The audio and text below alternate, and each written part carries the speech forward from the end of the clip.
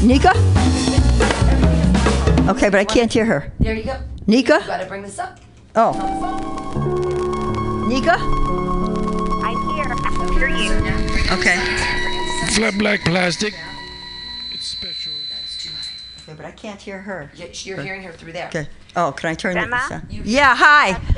Hi. Okay, I can hear you. You hear her through those. Okay, I can't hear you that well. We're turning up the headset. Okay. Yeah. Say something, Nika. Hello. Good morning. Testing. 1, 2, 3. I can hear her out great. there. Okay. Can you not hear her through there? I can hear you fine. Okay, good. Then you're good. Testing. Okay. Hi, everyone. This is Sima Lieberman, the Inclusionist, with Everyday Conversations on Race for Everyday People, where we bring people together to have open cross-race conversations on race and bring race to the people. If you have ever wanted to talk about race, but were afraid of saying the wrong thing or afraid of not being heard or being trivialized, then this podcast is for you. If you like what you hear today, then go to www.raceconvo, convo like conversation, raceconvo.com, and download more episodes. If you really like what you hear, then share these episodes with colleagues, friends, and everyone else you know. And if you really, really, really like what you hear and you really want us to continue because we run our show by donations, then go to www.raceconvo.com and leave a small donation or a large one. Or you can purchase one of my books on diversity and inclusion. I'm so excited about my next guest. Her career spans over 20 years as a diversity and inclusion consultant and speaker and community advocate.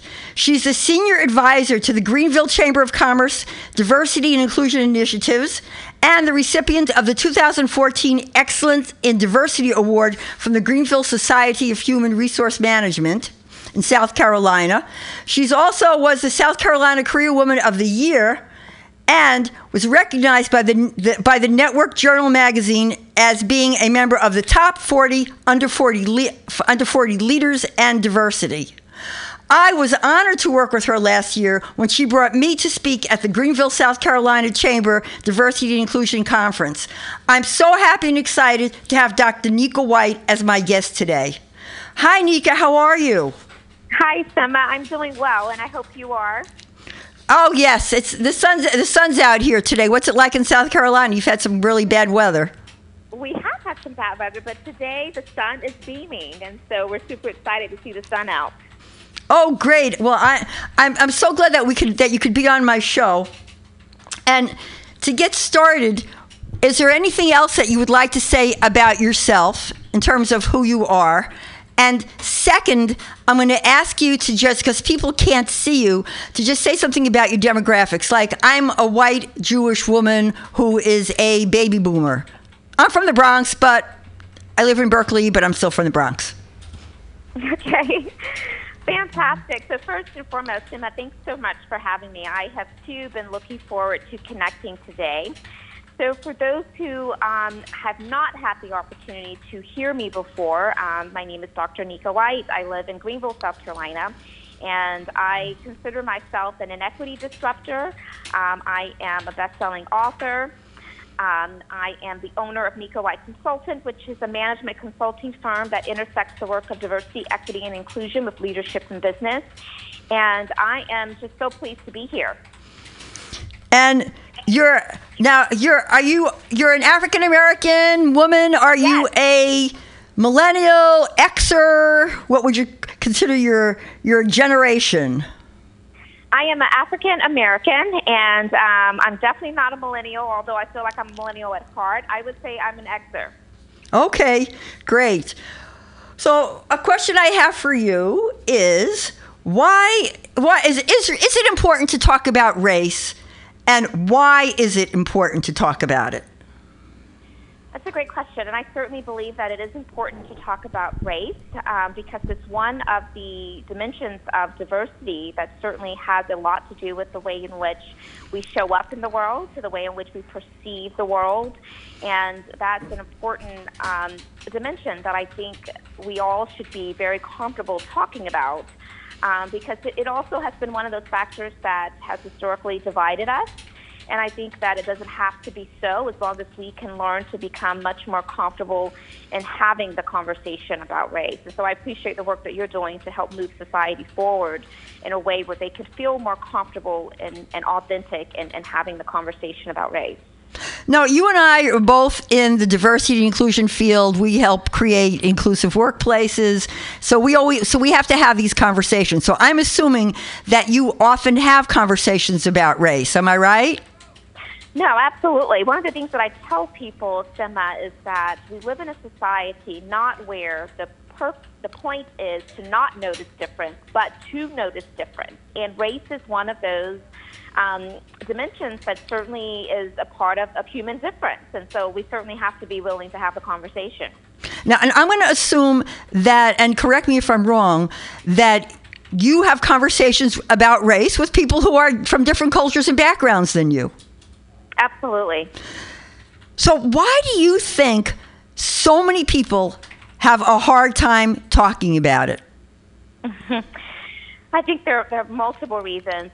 One of which is because I think that we live in a society where people are so driven towards political correctness instead of cultural competence. And I think that level of political correctness prevents us from being transparent, from following our curiosity and asking questions that allows us to learn about other cultures. And so I think that we are just afraid that we're going to say the wrong thing.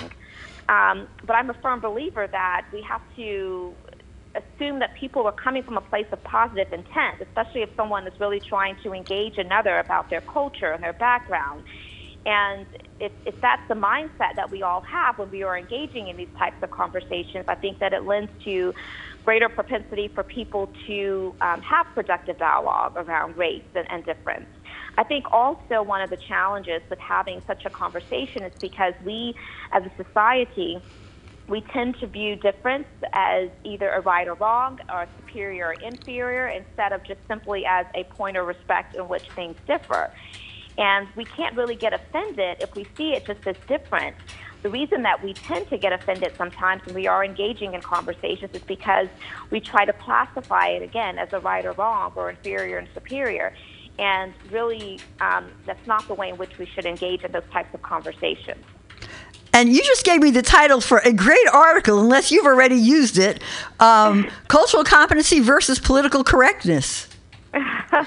Yes, I don't have an article out there about it, but I will tell you I speak about it a lot because that's what we should be driving towards, is cultural competence, not political correctness. Political correctness keeps us at a place to where we are trained and conditioned to not be very authentic and transparent with our line of questioning and our ability to engage someone about their background. And we don't want to be in a society where we feel like we always have to walk on eggshells. Rather, we want to just be culturally competent, which allows us to engage in healthy dialogue around our differences.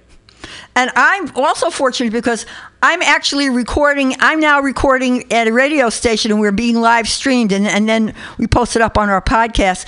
But I'm recording at MutinyRadio.fm here in San Francisco.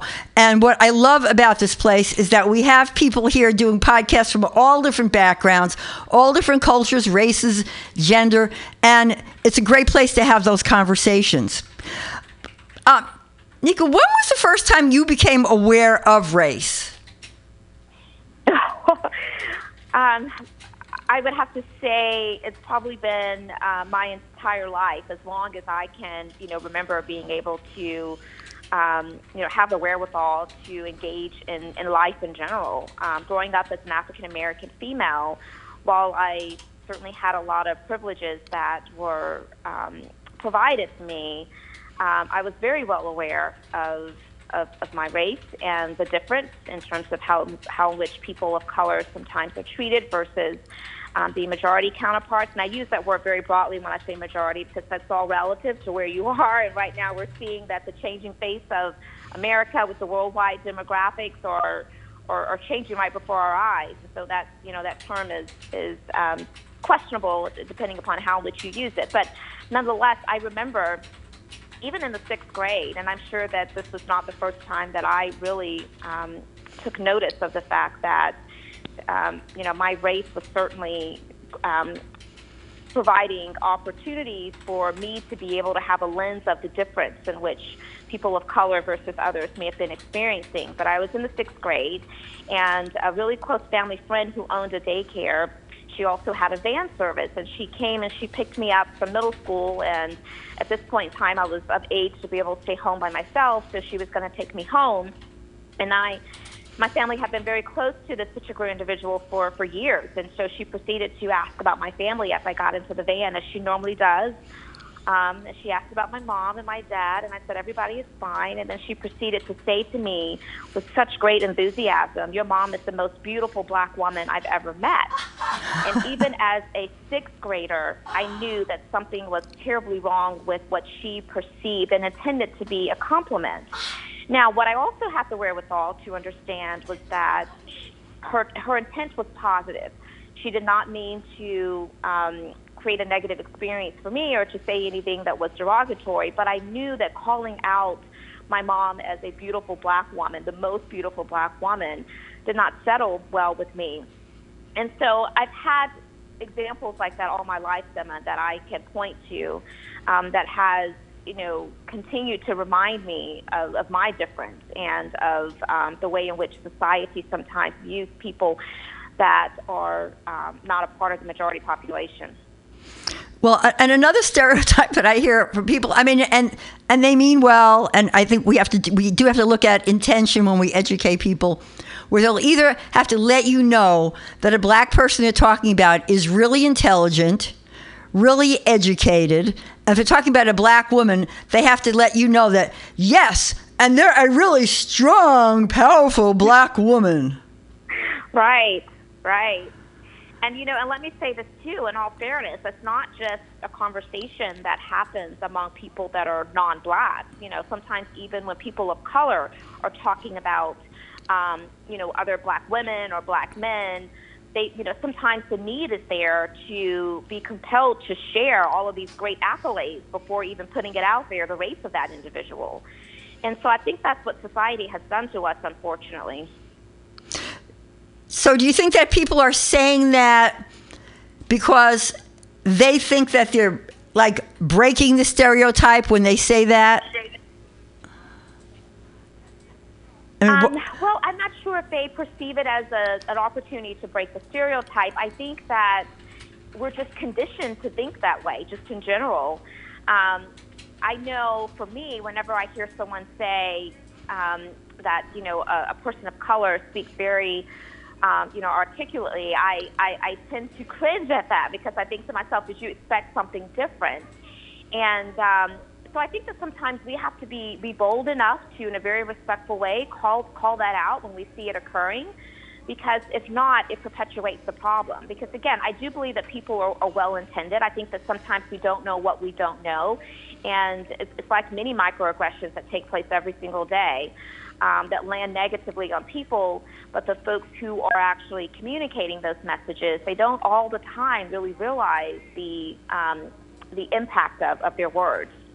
Now, and you were saying that you grew up with certain privilege. Do you mean economic privilege? Yeah, so I have this broader perspective about, this word privilege that, quite honestly, I wish society in general would become a little bit more sophisticated in how in which they talk about and define privilege. And so for me, when I say that I had a lot of privileges growing up, even as an African-American female, it really just amplifies the notion that if all of us probably were to really take inventory of our lives and all that we've been able to realize and the experiences that we've had, I tend to believe the majority of us probably could point to many opportunities of privilege.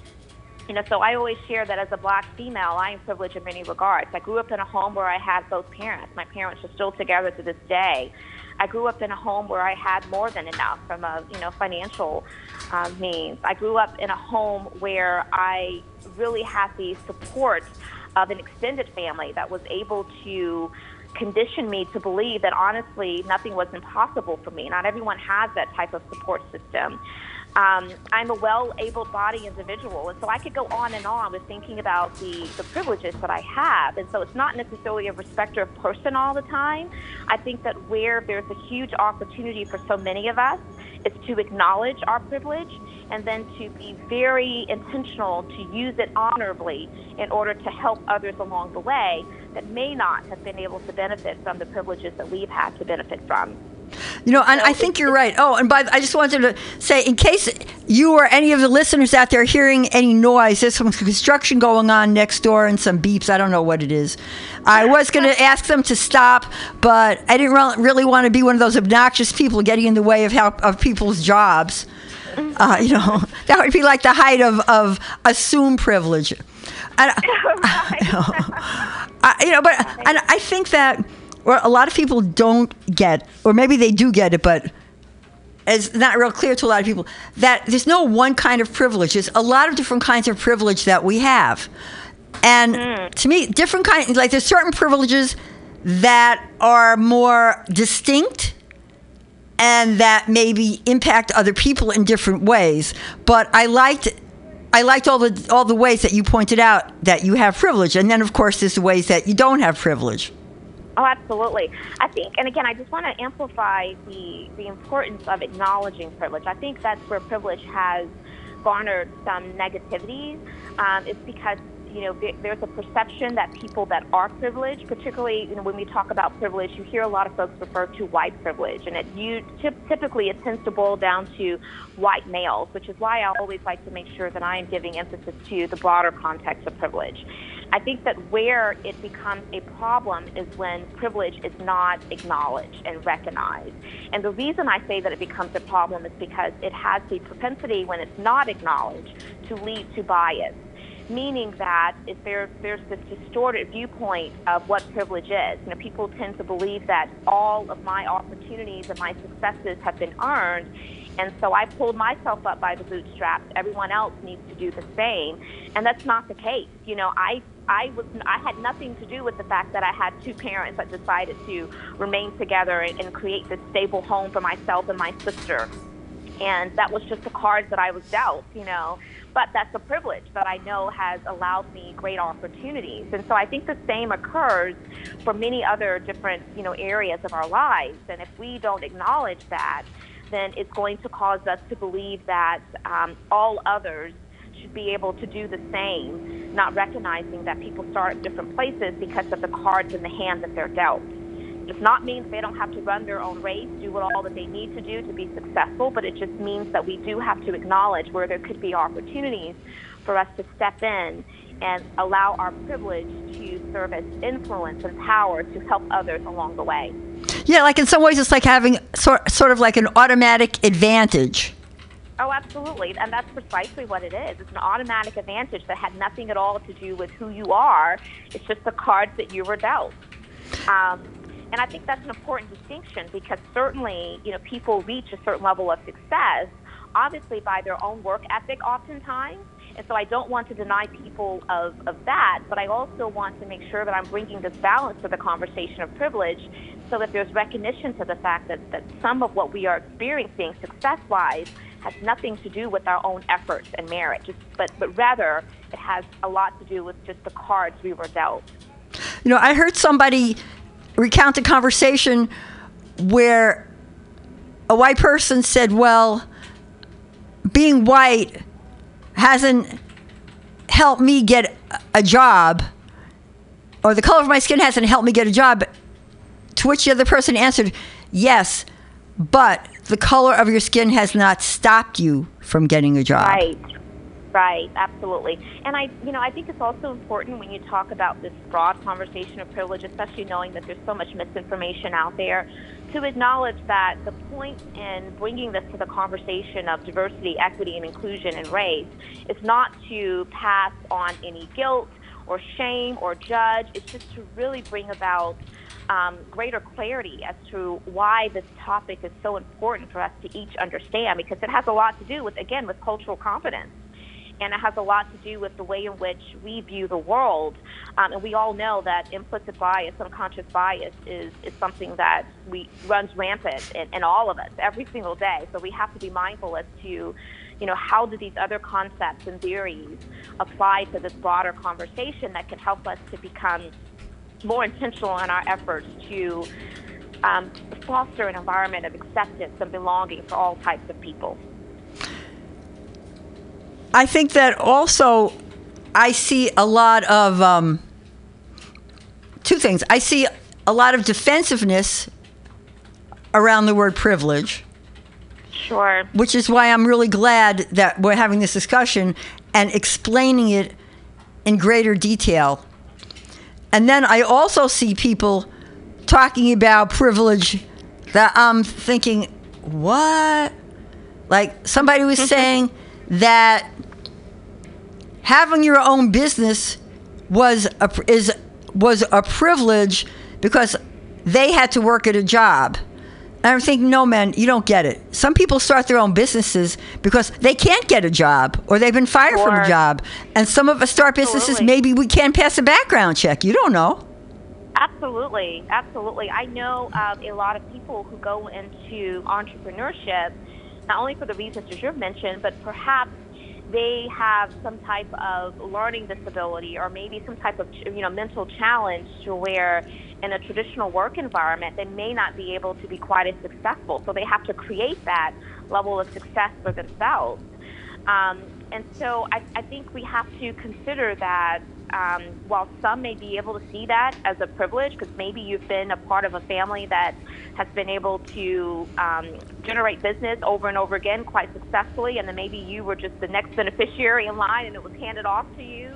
But those are the circumstances. It's not everybody's situation. So some people find themselves, having to create work and become an entrepreneur for that reason. So you're so right. That's a good point. But I go back to the notion of we do have to be careful in how in which we present this conversation of privilege, because we don't want to cause people to be on the defensive because they feel like they are being guilted or shamed simply because of who they are, because they also think that that's counterproductive. Right, and that's part of my next question is, in your work, how do you address race and connect to other differences? Well, so I think first and foremost, we have to start with ensuring that the people that are, part of this large message and are contributing to the conversations, that they have a foundational knowledge base of what diversity is. And diversity is very broad. It's not just about the optics of age, race, and gender. There's so many different layers of diversity. And if we can get people to first and foremost buy into that, when you start to talk about all the different dimensions of diversity, I think it's much easier to be able to just have race as just one of, a multitude of elements. And then it tends to allow people to have, a broader perspective than just having to think about it from, what we normally would consider, diversity to be, which again, it kind of boils down oftentimes to the optics. I think that's the first thing. The second thing is that we need to make sure we are including everybody in the conversation. There's this whole notion of who's at the table, whose voice is being heard, whose voice is not being heard, and how do we create an opportunity to get them at the table in a very meaningful way. And so whenever I do a lot of diversity and inclusion sessions or even counseling with different organizations that are looking to become much more strategic about how in which they operationalize diversity and inclusion, one of the first things that I'm going to suggest and counsel them on is let's make sure that we're bringing all the key influencers to the table. And oftentimes that means a lot of the white men that are in those positions of power and of influence that can help change culture, create a stronger, healthier culture that can provide opportunities for women and people of color to be able to advance in a way that allows them to build their full opportunity for success. And so it starts at the very beginning with how in which we even define and talk about what is diversity, what is not. And it's also breaking down some of those stereotypes. There are some people who are of the school of thought that unless you are a person that's part of that underrepresented population, you can't be effective at this work of being an inclusionist. And I don't believe that at all. I believe that we all have a role and we all have different things that we can bring to this conversation. And in fact, some of the probably most astute D&I practitioners that I know are people that are a part of the majority population. But I think there's something to be learned from the voice and the perspective that all of those different constituents can bring to this conversation.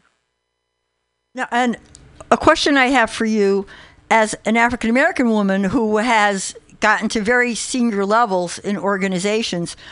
Do you have any examples of times when you've had to deal with bias or a way that you've had to deal with somebody else's bias or just or consider somebody's bias? Oh my goodness! How much time do we have? Well, because people want to hear the stories. People want to hear the stories. And I certainly can give you several examples. And one of the things I think is always important to bring up in a conversation like this is, we don't just have one identity. There are multiple dimensions of diversity that can cause us to show up the way that we do. So I'm a female, so therein lies some challenges just with the gender disparity issue. I have found myself in very high-level positions where my male counterparts were mistaken as the person in charge, whereas in reality it was me, the person in charge. And so that has happened quite often. I remember even very specifically in a situation where when I worked in advertising and marketing, and there was a white male that I was meeting with, and I was, in charge of this account and this client, and I was, executing all of the work strategically and even, tactically for this organization. And I went to a meeting where my white male counterpart was accompanying me, and I was, sharing information, giving a business case for some recommendations that we were putting before this client. And he stopped me midstream and said, "I'm sorry, could you let him answer?" And he was referring to my male counterpart. And I was fortunate to where my male counterpart was very supportive, and he honestly, said pretty quickly, "No, you really want Mika to address this because, she's been running point on this account since day one, and she is much more versed to be able to address your questions and really give this the due diligence that it deserves in terms of helping you to understand this path forward plan that we're recommending." And so people like that I really value, because sometimes you need others that can step in and can be that voice of reason where someone is not being sensible or even doesn't even realize how their actions are negatively, impacting the relationship. But, I also can speak to times where, as an African-American female, I felt that the opportunities for me to be able to advance myself to the next level, I had to become what I perceived to be superhuman. People weren't quite as forgiving maybe of my mistakes and of my learning curve as they were maybe my white male counterparts. And I remember feeling some days, oh my gosh, I feel quite defeated because there's no way I can live up to the expectation because I always feel like I have to be perfect. And when you're under that type of stress in a work environment, it tends to cause more mistakes because now you're doubting yourself and your confidence is not where it needs to be. And all along the while, you are losing some of your eagerness and enthusiasm about the position maybe that at one point in time you were really excited about because you're seeing all of these other people to excel and surpass you in terms of opportunities on visible projects or even promotions. And, that can become very disheartening. And so imagine, being under that stress, yet still trying to live up to this superhuman type of mentality that people expect you to have.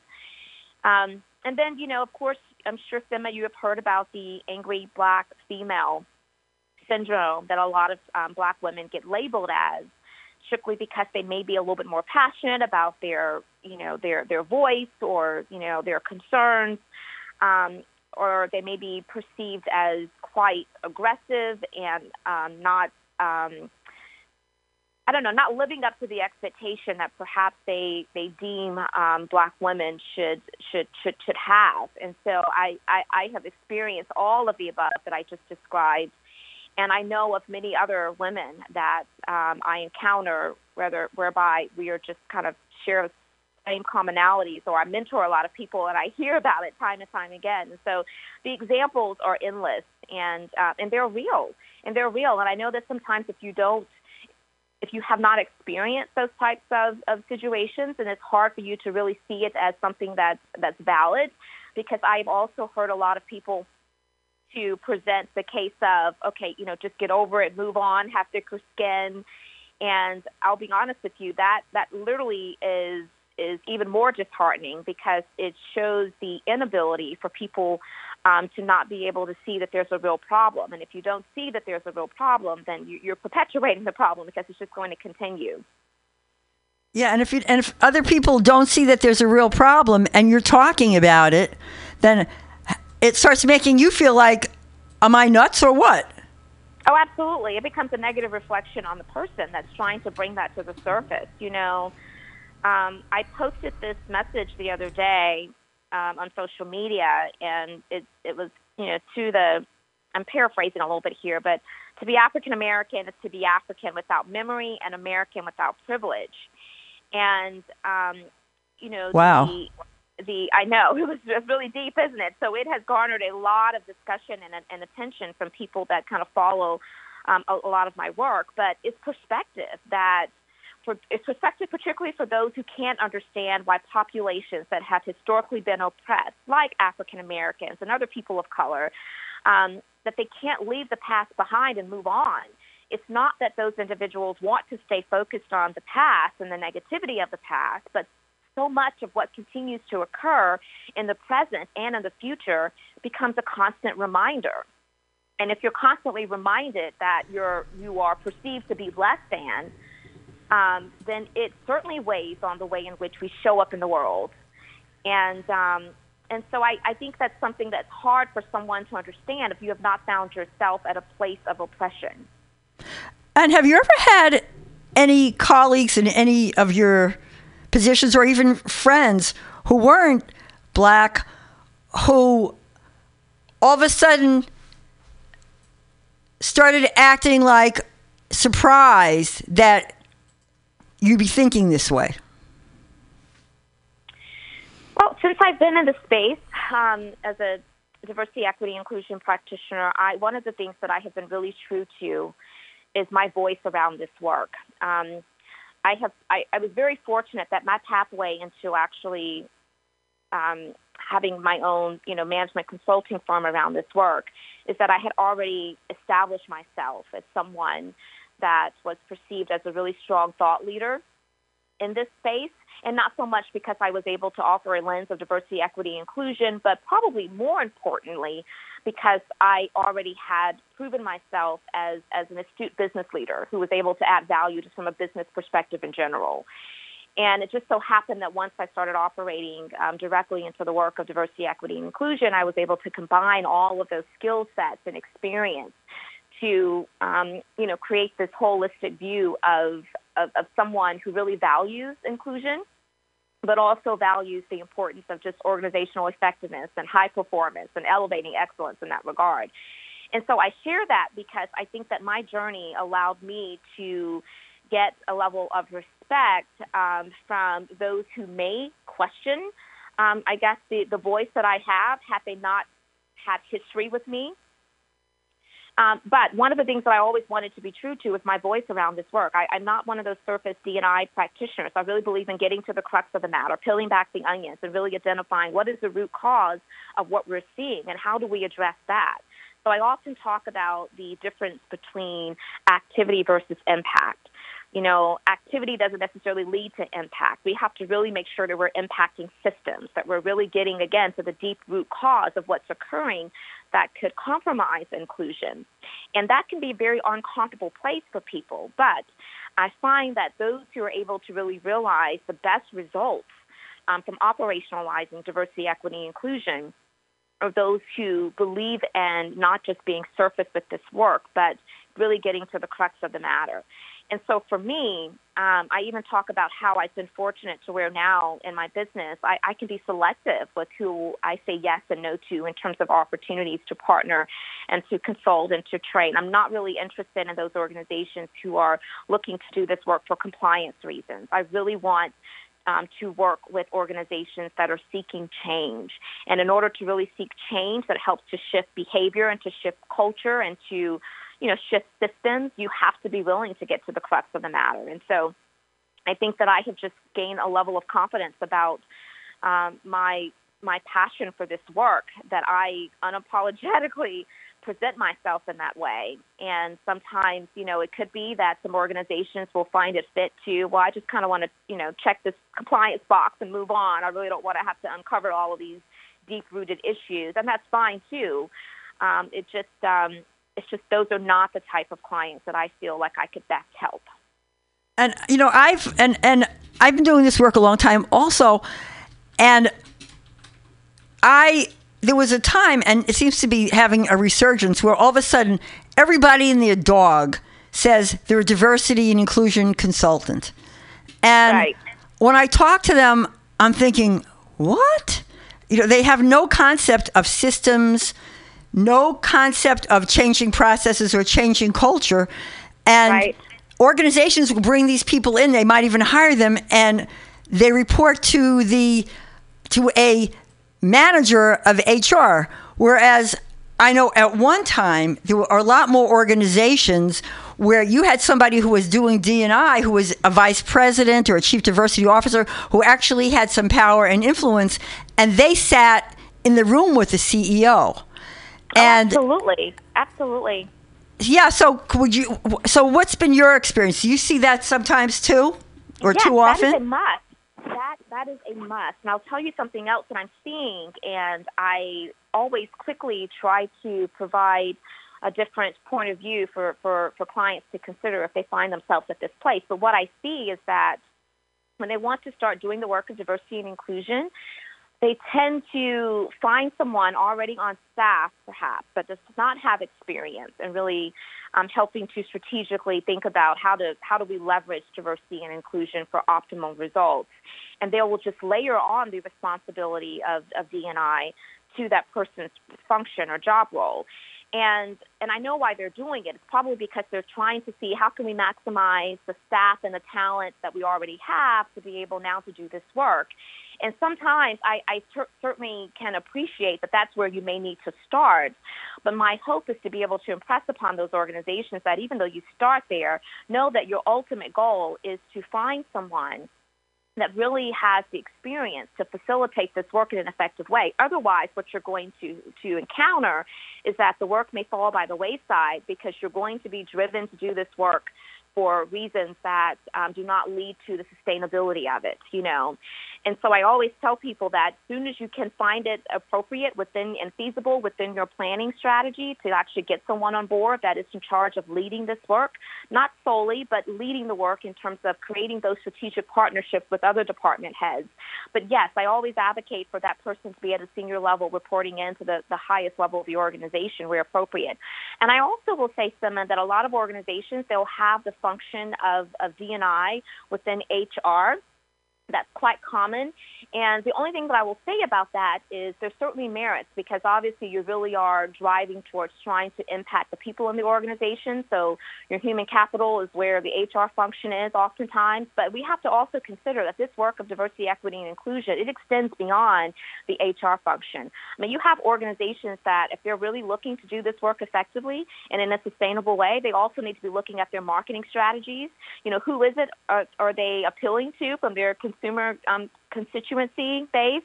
Who are they featuring within their marketing? What kind of messaging and positioning insights are you able to get by having diverse point of view at the table as you're coming up with those marketing strategies? Even consider your procurement department and your purchasing department. What are you doing to make sure that you are including women-owned businesses, minority-owned businesses in the consideration set for bid opportunities? And so it's much deeper than just the HR function, which is why I'll always advocate for organizations to think much broader about this topic. The other thing that I will say, too, because you sparked this thought when you mentioned early on that a lot of organizations will just use those terms because it's the right thing to do. They want to have diversity and inclusion in their corporate speak because those are those sexy buzzwords that, organizations feel like they have to have as part of their branding. But I always say that if it were up to me, I would completely eradicate the words diversity and inclusion because I feel that those words have lost its power because they have become just these buzzwords that people are tossing around without the true essence of how do we operationalize it. And I think that it's causing some people to have this barrier whereby they aren't able to really engage in an effective way. And I see it day in and day out. When organizations bring me in to diversity and inclusion training, when people hear that, it's like, here we go again, another diversity and inclusion training, but what's going to become of it, And the last point that I'll make relevant to this is the reason that we have to get to a place to where we're really thinking deeply about this work is because in order to change systems and to change organizations, we have to change people. So this work really starts at the personal level. People are the ones who make up institutions. People are the ones who are engineering these systems and these policies and these practices so that change can occur. So if we're not allowing this message to reach people at the personal level first, we're only going to be but so successful in being able to see the results really optimized within the institutions. I completely agree with you, like more than 100%. I know that now when I first started my business, I used to talk about creating inclusive cultures where everyone could do their best work. And then I started moving into the D&I and focusing on D&I. And now I'm back to creating inclusive cultures that last, where everyone can do their best work. Because because D&I in so many ways has become like, I do D&I, and the HR person's in charge of D&I, which to me means that the CEO has really abdicated. And maybe people are afraid of transformation, but I know we all have to change. And I really like what you said about changing personally. I know that there were a lot of things I didn't understand when I first started. And one question I have for you is, what area of diversity would you say you didn't understand and you had to spend some time learning about, and it changed how you think? Wow. So there's so many different, dimensions of diversity. I would say that the LGBTQ community was certainly one, and it continues to evolve in terms of how which people, talk about the LGBTQ community in general. In fact, just the other day, I was doing a session, and I had to, I took out the T because I was trying to get people to recognize that lesbian, gay, and bisexual relates to your sexual preference, but orientation. While transgender gets lumped into that, that's more about the gender aspect of diversity, So sometimes it's just small nuances like that we don't necessarily even consider or think about. Just in general, you mentioned that we have to create environments where people can do their best work. I think it's all about creating a strong sense of healthy belongingness. And I always share, Sima, that it is hard for anyone to show up in any environment at their best if they're always questioning whether or not they belong.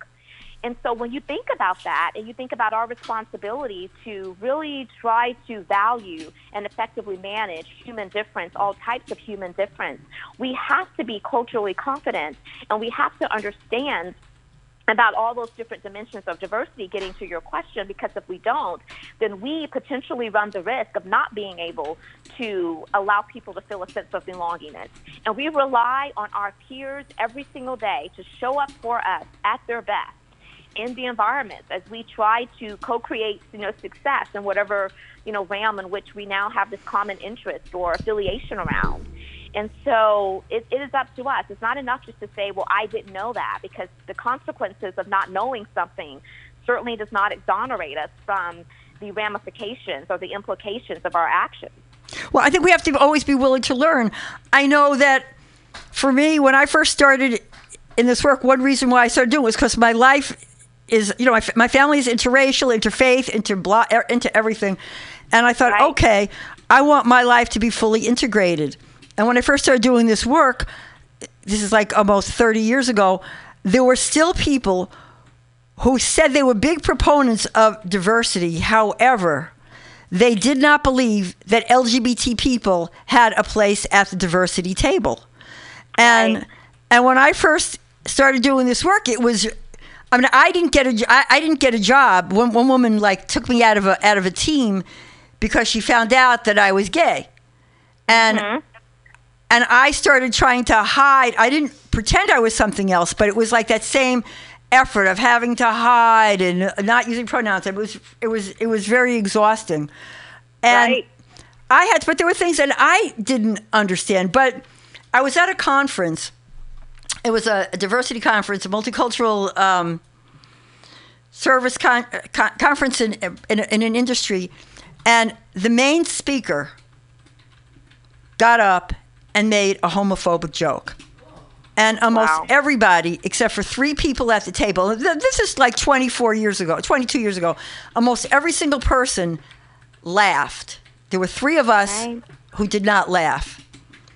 And now, years later, it turns out that some of the people from that organization, particularly the person who was the director, is the biggest, a huge ally of LGBT people. Right. So people can try, and he brought me a couple of times to speak at his conferences. So just like when you brought me, there were people who said, "Wow, I love the way you talked about it. I never thought about it before." Yes. And I cannot tell you, Simba, how many people I had to approach me when I brought you to Greenville to say thank you so very much for including this topic into this conference. And so it really made an impact. And I think that the more we continue to evolve and to learn and explore and discover, the more we are knowledgeable, which allows us to, again, it goes back to your very first question, how do we have these conversations about difference in a way that's really productive? I want to go back to your sharing of inappropriate comments or joke that was made at that particular conference 24 years ago. And again, I certainly hope that we have advanced far enough to where those types of incidences are occurring less and less. But even if it occurs once, it's still way too many. But I always talk about when those situations occur, you have the perpetrator, you have the victim, and then you have the witness. Where I feel like there's a huge opportunity for greater coaching and counseling is on the witness. Because sometimes we tend to forget that when you're a witness to something of that nature, you also have a responsibility. You have a responsibility because silence is a message as well, and it can perpetuate the problem. And not only is silence a message, for all of those that may have laughed at that joke, they also sent a really strong message, which was maybe the next time you want to tell an off-color joke that's inappropriate, you can come back to this audience because we'll laugh again. We'll be that entertainment, And I think that sometimes we don't realize how our inability to respond effectively can perpetuate such incidents and allow them to keep recurring. And so I always like to tell people, if you're a witness to it, you also have a responsibility. And so it behooves us as leaders, as people of influence, to make sure that we are well trained as to how do we effectively deal with those off-color comments and those jokes and remarks. And I think that's an important lesson for us as well. I think that's extremely important when people bring me in to talk about like allyship. That and some people will say, well, I don't really need this. I'm against racism. I'm against homophobia, blah, blah, blah, blah. But we could all be against things. But the reality is that there's kind of a skill sometimes. There's a skill in knowing what to say when you jump in and support somebody. And you have to practice it. Yes. And we have to be very mindful about the environment in which, these comments are, could be made. Because, I don't believe in embarrassing people and shaming people and guilting people, but sometimes we do have to be bold enough as leaders to make the decision. And sometimes all we have is a split second to consider, if this person is publicly making this remark, do I now publicly address it? Or is this an opportunity where I can run the risk of just pulling that person aside one-on-one? And sometimes that can be a really delicate and hard decision, especially considering that oftentimes we are in organizations where we have to manage up. Sometimes those off-color comments and remarks are coming from senior leaders within organizations. Now, tell me about a risk. That's a huge risk. But sometimes we have to be willing to take that risk. And even if it's calculated for the sake of, again, trying to preserve the importance of the belongingness and acceptance and inclusivity. One of the things that I say oftentimes is that I believe that there are more people in this world that really do, at their core, care about an inclusive society. But what I also believe is that those individuals, majority of those individuals, are passive about it, which means that they see the responsibility as the work of someone else and not themselves. They don't own it necessarily. And I think that's an important opportunity for each of us to help really further this work, is if we take responsibility for owning it. I see that sometimes people can appreciate, well, I'm a part of an organization where we do talk about diversity and inclusion, and we try to effectively create an inclusive environment, but they sit back and they allow, or they see it as the person that maybe carries the title of, chief diversity officer, manager, director, or even maybe the HR professionals to really facilitate that, instead of saying, what's my responsibility in it? How can I now foster this type of culture and environment? And so I want to get people that maybe find themselves being passive about it, or maybe indifferent, to see it as a responsibility to not be passive, but to be, much more vocal about intentionally creating opportunities for inclusion to occur in a very meaningful and effective way. I completely agree about responsibility, and that's one of the reasons why I have this show, because. And a lot of times I'll have like two guests from different cultures, different backgrounds, so that we could have like a roundtable discussion. Because Sure. I see a lot of people, the people who I see doing shows about race tend to be mostly people of color and tend to be mostly black men. And do great shows. However, why should they always have to have that responsibility? And a lot of the white people that I see talking about race, it's either as a visitor, like they're kind of on tippy toes, they don't know how to actually ask the questions, or they're like so guilty, I'm guilty, beat me up, whatever, I don't know what. But I feel like I have a responsibility. I have a passion, and I love doing this, but I also think that it's really important in the whole race conversation. Of course it is. It's critically important, yeah. And I find that of all of the dimensions of diversity, race is probably one of those that is perceived to be the most complex. And so I'm glad that you are really focused on race, because in some regards, I think that if we can get people comfortable with the race conversation, then all of the conversations around the other dimensions of diversity will be much easier, and I think that it will, again, help us to further this work in a more sustainable, meaningful way. Yeah, I agree. In my business work, race is part of it, because I'm looking at systems and processes. And that's another reason why I said, well, how can I deal with the issue? Because I do want to look at systems and processes in business and creating great workplaces for everybody. But that's another reason why I decided I needed to do this podcast. I'm looking at the time, and the hour goes. This hour went so fast. I could just keep on talking to you, and I want to talk to you more, and I want to bring you back again. I want to know, do you have any last-minute comments? And also, please let people know your website, how to reach you, and the name of your most recent book. Oh, sure. So first, again, thank you so much for having me, Sima. You're right. This hour has gone by extremely fast, but I'm grateful for the invite. The one point that I would like to leave listeners with is I believe in the importance of seeing inclusion-mindedness as a leadership function. So if you're out there and you're listening, I guarantee that you are a leader, which means that you have influence and that you have the ability to create change within the environments in which you dwell and belong. And so see that as power to help create greater inclusivity, because it is a leadership function, it's a leadership competency, and it has a growth capability, which means that if you don't know where to start, there are multiple ways in which you can grow your competency as an inclusion-minded person. There are way too many webinars, way too many podcasts like this, way too many books and conferences, and way too many people that carry tons of experiences just because of their background and their cultures for us to not become more culturally competent and more of an advocate for inclusion.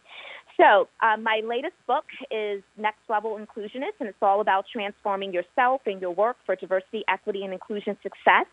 And if you go to my website, which is nikawhite.com, NIKAWHITE, you can be linked directly to where you can purchase the book. There's also tons of white papers and other blog articles out there. I would love to engage with as many of you as possible. And I will take a moment to also mention my first book, that has been out there now for a few years, but it's called The Intentional Inclusionist. And it's all about helping to transform at the personal level the way in which we view our responsibility towards, as leaders, creating inclusive environments. And so I have enjoyed being with you, Sima, and I appreciate the work that you're doing. And I look forward to finding ways to collaborate again together in the future. I do too. I look forward to collaborating in the future. And I love that we both use the word inclusionist, because I thought I made up the word, and you probably thought you made up the word also. Yes. So no one else could use it. It's ours. Inclusionist is our word. I am with you. Yeah, it's such a great word. Yes. We can't allow it. Well, Dr. Nika White, I'm so happy that you were on the show. And to finish and to close, this is Sima, the Inclusionist, with Everyday Conversations on Race for Everyday People. Please go to www.raceconvo.com to hear more episodes and help us get the message across of eliminating fear of differences and bringing people together by sharing this podcast with everyone you know who wants to stop hate and spread love. Reach me at www.simalieberman.com.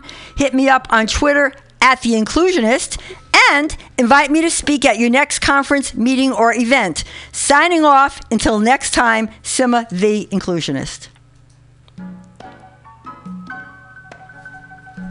Now I want to talk. How do I talk to her? Okay. Turn that on. Pick up the phone.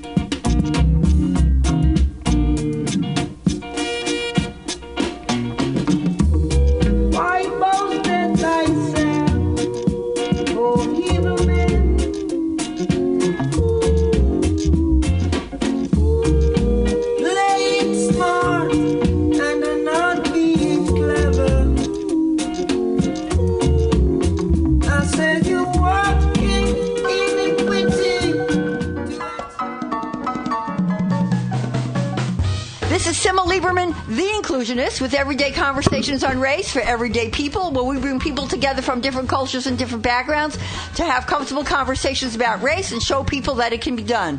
If you like what you hear today, please go to www.raceconvo.com and listen to more podcasts. If you really like what you heard today and you want to help us keep going, please consider making a small donation, no matter how small or no matter how large. If you've ever wanted to have a conversation about race but were afraid to do so, or afraid of saying the wrong thing, or afraid of not being heard or trivialized, then this podcast is for you. I'm really happy today to have a friend of mine, my friend Laron, who is going to be my guest today, and I've just come back from a long vacation down in Southern California with my son. So just getting it together again. Got back late last night. It took me like 12 hours to get back. So, Laron, would you introduce yourself? Hey, Laron how you guys Barton. doing? My name is Laron Barton. I am a writer living in San Francisco, California. From Kansas City, Missouri, South Side. And I'm just really excited to be on this podcast today. It's my second time go around with Sima. So, second time around, so we're going to make it better than the first time. I read about race, mass incarceration, politics, gender, as well as dating on occasion. I published 2 books. My first book is Straight Dope, a 360-degree look into American drug culture. My second book is All We Really Need Is Love, stories of dating, relationships, heartbreak, and marriage. I've been published in Salon, The Good Men Project, SF Bayview, BuzzFeed, Ravishly, East Bay Express. I've been featured on Al Jazeera's The Stream, recently done a TEDx, and and one of my last goals this year is to figure out how to do a handstand, which I'm probably not going to be able to knock out by the end of the year. But it's all good. I'm super happy to be back. Shout out to everybody in MutinyRadio, the super duper lovely Pam, and I'm just ready to rock and roll, Sima. Let's get it. So you could see or hear why I have Laron on my show again. Yes. Laron, would you tell people a little bit about yourself in terms of demographics? For instance, like I'm a white Jewish woman who is a baby boomer. Right. Well, so I am a 6'2", like 198, 205 black male. Demographics. I'm heterosexual. I'm a humongous Derrick Rose fan. I still love the Niners, even though I don't watch football these days.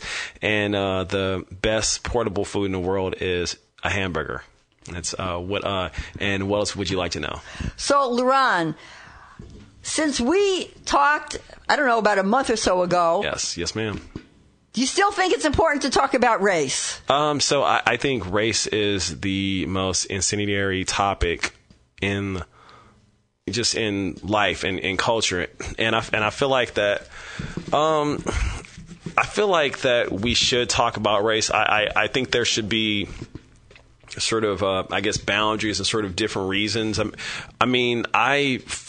For me personally, I don't have a lot of conversations about race with white people, because I just feel like that at some point, we need to kind of move on from that and kind of do something else. I love the fact that I'm seeing like white people having conversations with race among other white people and just, kind of getting them straight and kind of getting them together. But as far as just like the teaching, white folks or how can I be a better ally? Like, I just feel like that time has come. It's over. We need to move on. There's just too much data. There's too much information, writing, books, songs, protest.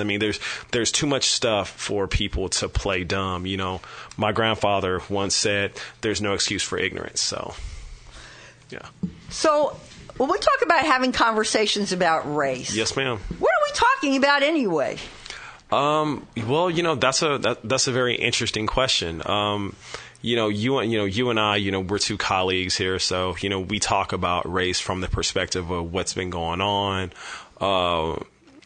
policy, the news, even a bit of a personal, but it's not coming from this angle of, well, I'm the magic Negro, I have to teach you. Like it's not that, you know what I mean? Yeah. No, I do know what you mean. I mean, but oftentimes, like I see people now, I see people, primarily white people, but other people too. Again, like I always say, this is not to generalize or stereotype any particular group, but there's some things that are cultural norms, and I'll see more white people really being afraid to talk about race. And then what ends up happening is they don't talk about it, and what they end up doing is they pretend that people of color don't even exist, because I don't want to say the wrong thing, right. So I say nothing and I just ignore people. Yeah, honestly, I don't understand that part of the game. I mean, it's like, I don't know. I think there is a fear of being offensive. I mean, I think that the worst thing that people can be called is racist, and I think the worst thing that a man can be called is a rapist, right? So, unfortunately, these conversations don't happen, but I think that men are comfortable with raping, just like I think white people are comfortable with practicing racism, white supremacy. So it's one of those it's one of those things where it's like it never gets brought up, because when we talk about race, the whole conversation is framed around, okay, well, we don't want to be too angry. We don't want to tell too much truth, so we water it down. And I heard a quote recently from political commentator Yvette Carnell. Shout out to her. She's a really amazing person. She said, when we get watered down ideas, we get watered down solutions. So, I mean, it's like, if we're not telling the truth, and if we're not speaking honestly, and, I don't think that we're really going to be able to get to a point where we just have where we're able to really tackle the system itself. And, if we're just too busy worried about people's feelings, and you said something, you said about anger.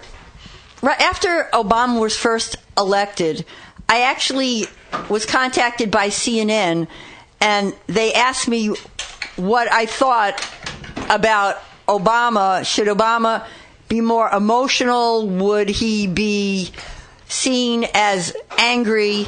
And we had to talk about that. And I said, yeah, if he was angry, or if he was upset, people would start going, oh, he's really angry. He's an angry black man. On the other hand, if he didn't express any emotion, they'd say, oh, he's just cold. Right. So I'm not a fan of Obama. I think he's the biggest coward I've ever seen in my life. But okay, I disagree. But go ahead. But I mean, look, I don't. I'm not saying I think he's the bravest man in the world either. But I have to say, I don't always agree with everything that my colleagues say, but that's cool. Go ahead. It's all gravy. It's all good. In retrospect, it's been like 2 years since. I've been able to sort of look at him differently. I still hold the same views. I don't have a lot of respect for him, but at the same time, there's a great Chris Rock joke where he says, when you're the black man with the job, you have to do certain things. And so he wanted to position himself as a unifier. And you know what? Hey, I dig that. You know what I mean? It is what it is. But I think one of his major failings is he didn't give up on that, right? And at some point, you have to sort of, give up on that. I mean, my father knows him, and we were talking about him a couple months ago. I said, I don't want to I don't want to meet him. I don't even and if I did meet him, I don't even know if I would even shake his hand. And he said the problem with Obama is that he didn't want to piss anybody off, and to make an omelet, you got to break some eggs. So whether he, if he shows too much emotion, he's going to be too angry. If he doesn't, there's going to be another problem. So it's like, you can't win. So, if you look at it from that perspective, Simon, and be like, you know what, there's really nothing that I can do. I'm just going to move the way that I want to move. You know, and that's one of the things that's one of the two things that I really respect about Trump, is that Trump is like, look, Trump is like, look, I'm not. Yes, Trump is. What you say you respect about Trump, or you just think that what he's doing is right for what he's doing? So I think he's a horrible man, but two things that I respect about him is that he's going to do what he wants to do, and he's very transparent. You know, Trump, he's not a politician, right? So, you know, the Democrats, whoever, you know, they're still trying to figure out, oh my God, how did Trump win 2016? And in my opinion, it's not that he was a racist, not that, I mean, that had a lot to do with it, but just that he's not a politician. So when you have politicians, they're going to double talk. And if you notice, they never really answer a question directly, right? It's always like, okay, well, you know, I'm trying to move around the question. I'm trying to do this, that, and a third. But it's like with Donald Trump, he's just straight to the point, and people can. What do you mean by straight to the point? Well, so what I mean is like, if you would have asked somebody, say a more seasoned politician, somebody like a Bernie Sanders, or, you know, I think Hillary Clinton was a master at this. She would never give you a direct yes or no answer, right? She kind of like well, you know, we have to consider this and with this and blah, blah, blah. And it's like with Trump is like, no, we're going to do this. Yes, we're going to do this. And for a lot of people who don't like politicians, because a lot of them compromise with Trump, he's not really compromising. So, oh no, he's not compromising. He's not compromising at all. Right. So, I mean, with that being said, so like you have to look at the way he's moving, and he's like, and he's doing exactly what his base wants him to do. That's probably the first time I've ever seen a politician do exactly what they want their elected official to do. And I mean, he's just beyond terrible, but his folks, you know, the Republican base. Oh yeah, his people are extremely loyal to him. And they're excited because he's living up to them promises, man. And like, so that's why, like, with, you know, like, yeah, like the Grand Wizard. Wow. You know, I'm sorry. We got to go there early. Damn, Sam, like, it's not even 10:30. What's going on? We already talking about like the Grand Wizard here. Well, I have my disagreements with Obama. There's nobody the only person who I think would be a really great president would be me. Oh my God, totally. But I'm not. Nobody's voting for me, and I haven't started getting elected yet. If you wanted to start a campaign, I campaign with you for real. Like, you come on, like a super smart, chic woman who just has lots of ideas and who does yoga. Come on, like, you can't get any more forward than that, right? Well, I'm older than you, so I could start out I could be the president, and then you could be the vice president, and you could take over since you've got a lot more years. You know what? No, thank you. I'm good. I want to go back to the whole emotional. Right.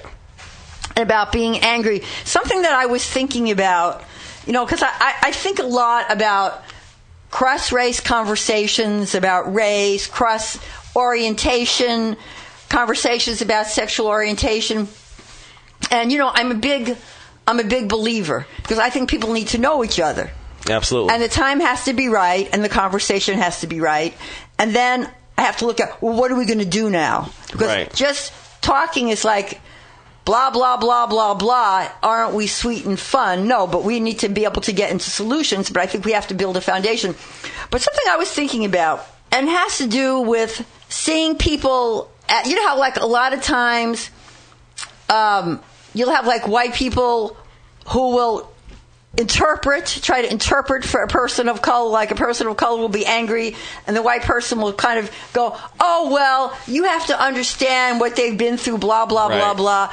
Or I'll see that like with a straight person, like a gay person will be upset and they have to say, no, you have to understand. And then they try to go, oh, calm down. Or I'm a good white person, so calm down, angry black person.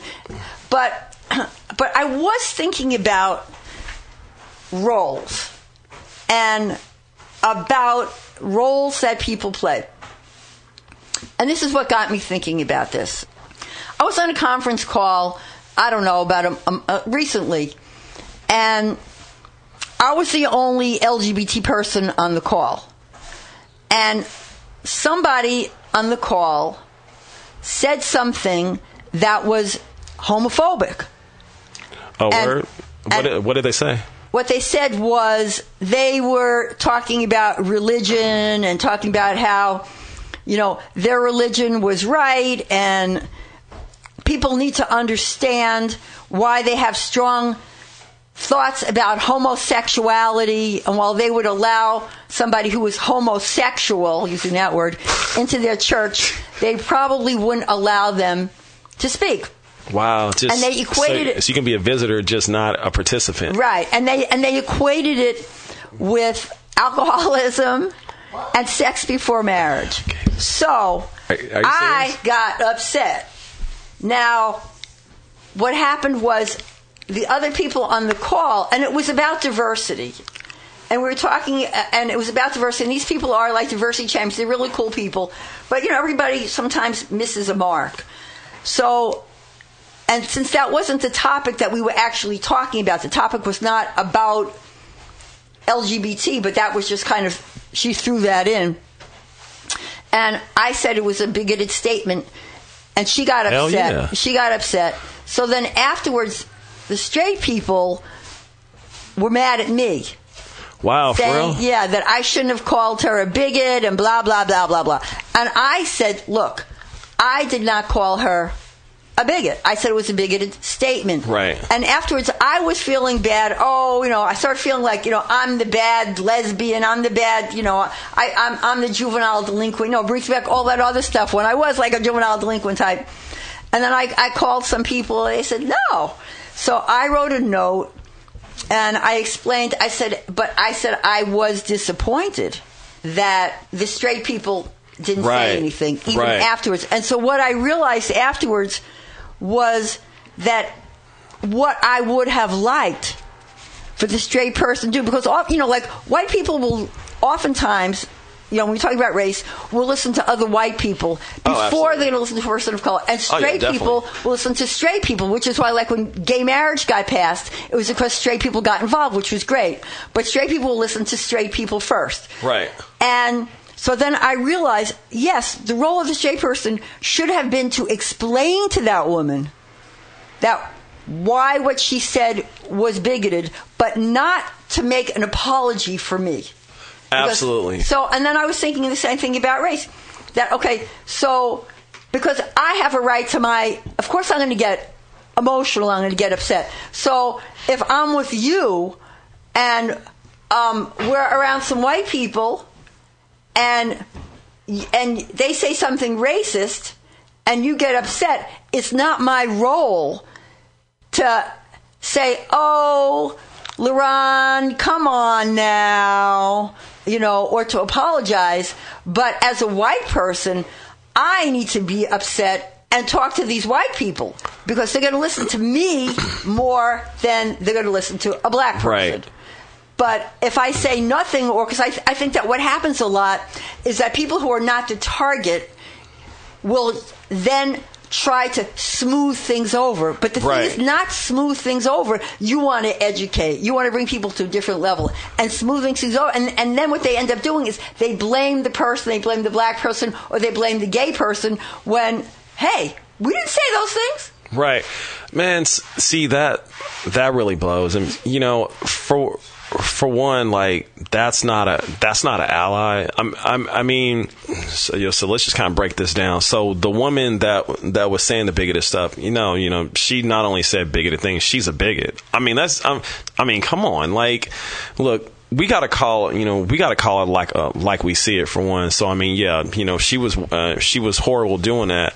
Two, I think that the people that got mad at you, like, that's what I'm really offended by. It's like, you call yourself an ally, you say that you stand up, but a lot of times, and this is what I call like crunch time, right? So like when crunch time comes up, people fold, and some people are just not okay with confrontation. From me, I have a weird relationship with confrontation. Like when I'm with my partner, I'm like, like whatever you want. I just want this just to be over. Like, but you know, when it comes to like public, I'm like, okay, what's up?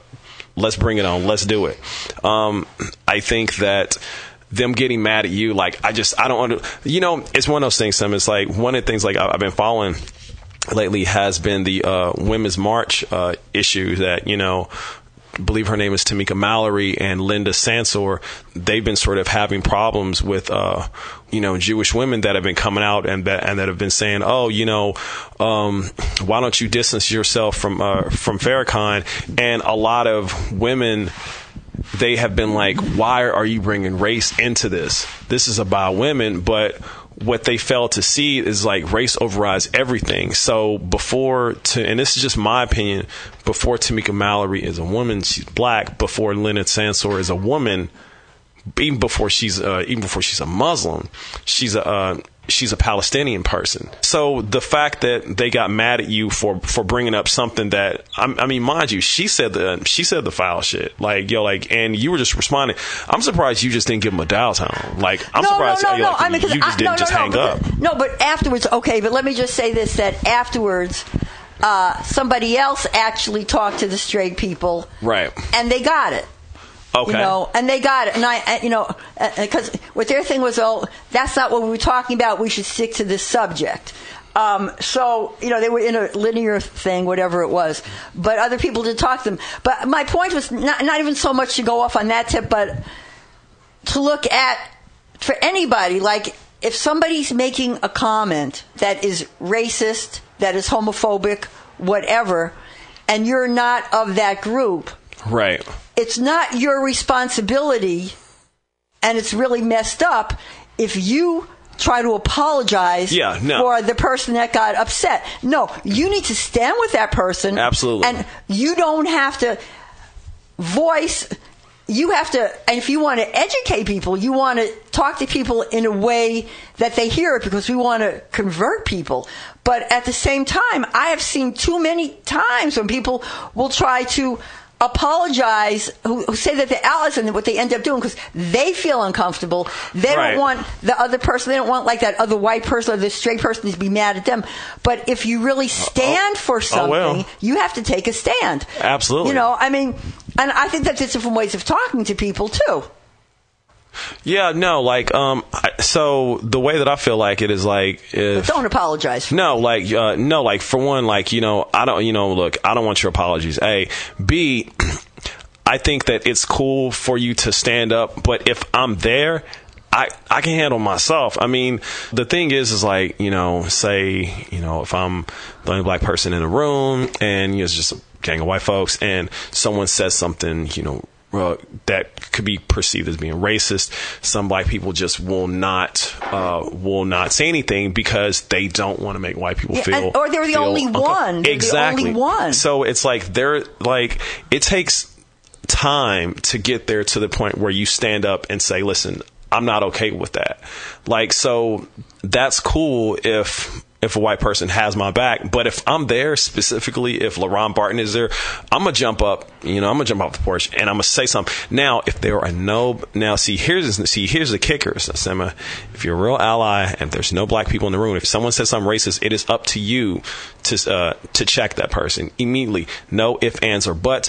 And it's ways that you can do it. You know, like my really good friend David Chastain, he believes in a gentle shame, which, you know, I mean, shaming, like, you know, you either love it or hate it, but it's up to you to, you know, to say something. I mean, this is what you need to do. You need to say something. Yeah, no, I agree. And the other thing I've thought of is times when I have spoken up, and maybe there's only been one person of color in the room and somebody said something, but maybe that person of color isn't going to say something. Maybe they don't feel comfortable. They're the only one, whatever. Absolutely.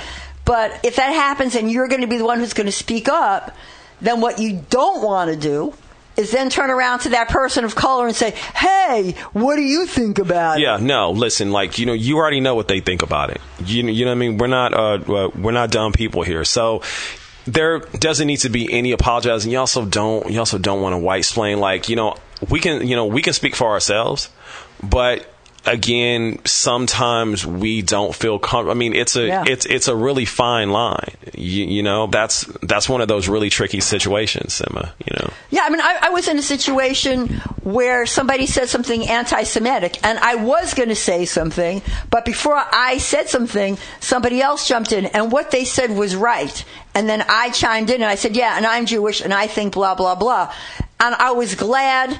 really glad, you know, that I said, hey, you know, thank you, because what they said, they came out right. The way that they said it came out right. I'm wondering what you think about this situation that just happened. I can't remember what city it was even. Sure. But there was a monument. Oh, yeah. Okay, so South Carolina. And it was interesting because I know they're trying to like come up with a way of solving the problem. So there was a monument. There was a black community, right? And there was a white attack on the black community. Yeah, like something like 7 black people were killed. Right, 1 white person was killed, and there was a monument to the white person who was killed, saying something like trying to preserve our culture. Yeah. Now, and a lot of people didn't know what it was even for. So then they started investigating, and I think it was the mayor, who was a white guy, and I think legally they weren't allowed to move the monument. Legally, he couldn't move the monument. So what he said was that then he was going to put up a monument to the 7 black people who were killed.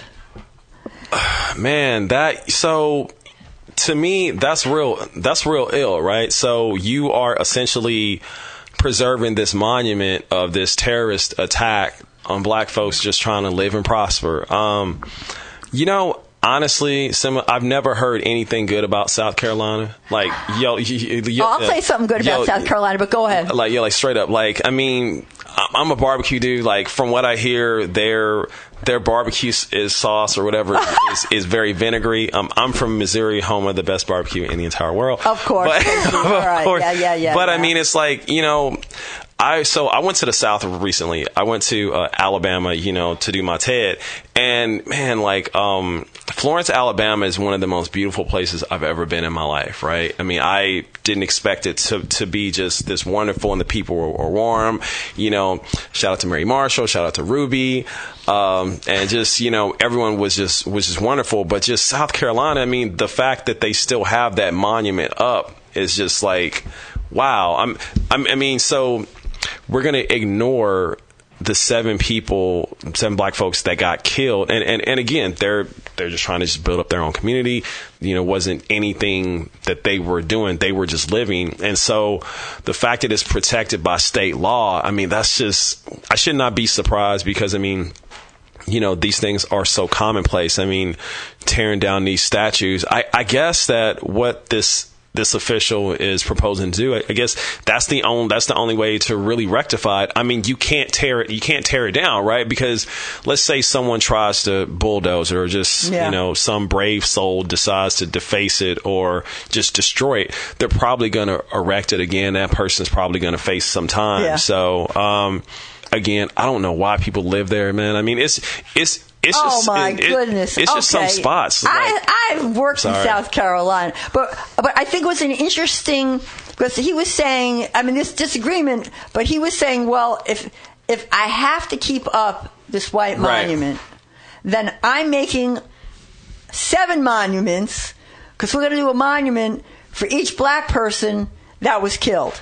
I think that's dope. Like, I mean, look, like, you know, I would prefer it to be down. Yeah. But again, like, that's what we call in IT a good workaround. So I just feel like that at the end of the day, you know, that's all that we can do. I mean, it's a shame that, you know, I mean, that's a white supremacist racist monument, and it's still standing. So, you know, if you want to change the outlook or change the perception of your state, change the perception of your city, you don't have those kind of things still erected there.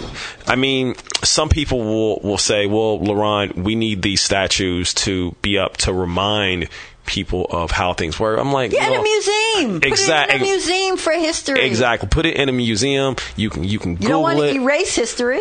No, it's not about erasing history. It's just about righting. It's about righting wrongs. Like, I do think that those kind of relics need to be in museums and places. And plus, like, if you're pro-America, right? If you're pro-country, then why are you siding with traitors? Because that's a Confederate monument, right?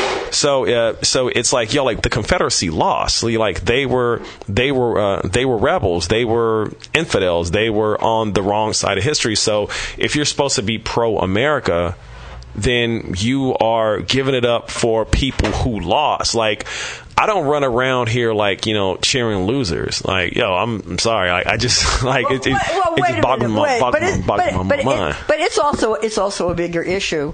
I think that the idea of then he's going to have 7 monuments. I thought, well, that was pretty creative. I mean, some people were saying no, we need to tear it down. But for right now, and also it opens up the conversation.